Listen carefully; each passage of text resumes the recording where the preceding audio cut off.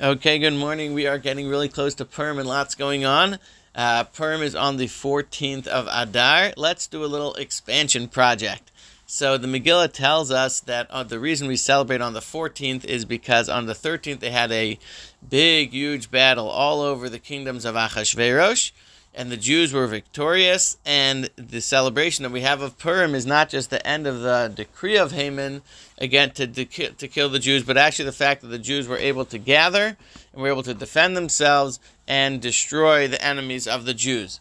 The Megillah goes on to say that after that great battle, the Jews in all over the kingdom celebrated on the 14th, but on the 14th, Achashverosh asked Mordechai and Esther, "What about anything else I can do for you?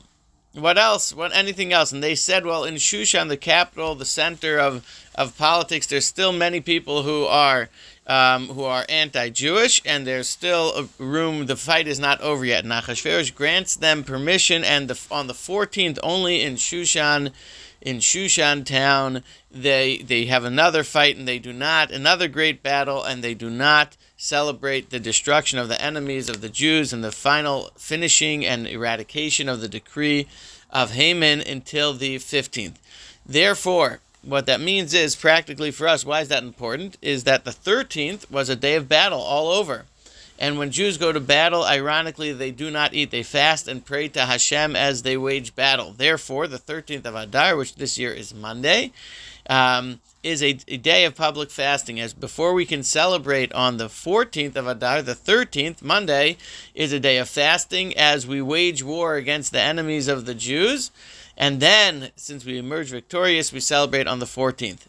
The 15th is a celebration in Shushan, and the Gemara says that they decided any town that was walled in Israel from the times of Yehoshua would follow the custom of Shushan. Therefore, Yerushalayim famously does what's called Shushan Purim. The celebrations of Purim are on the 15th.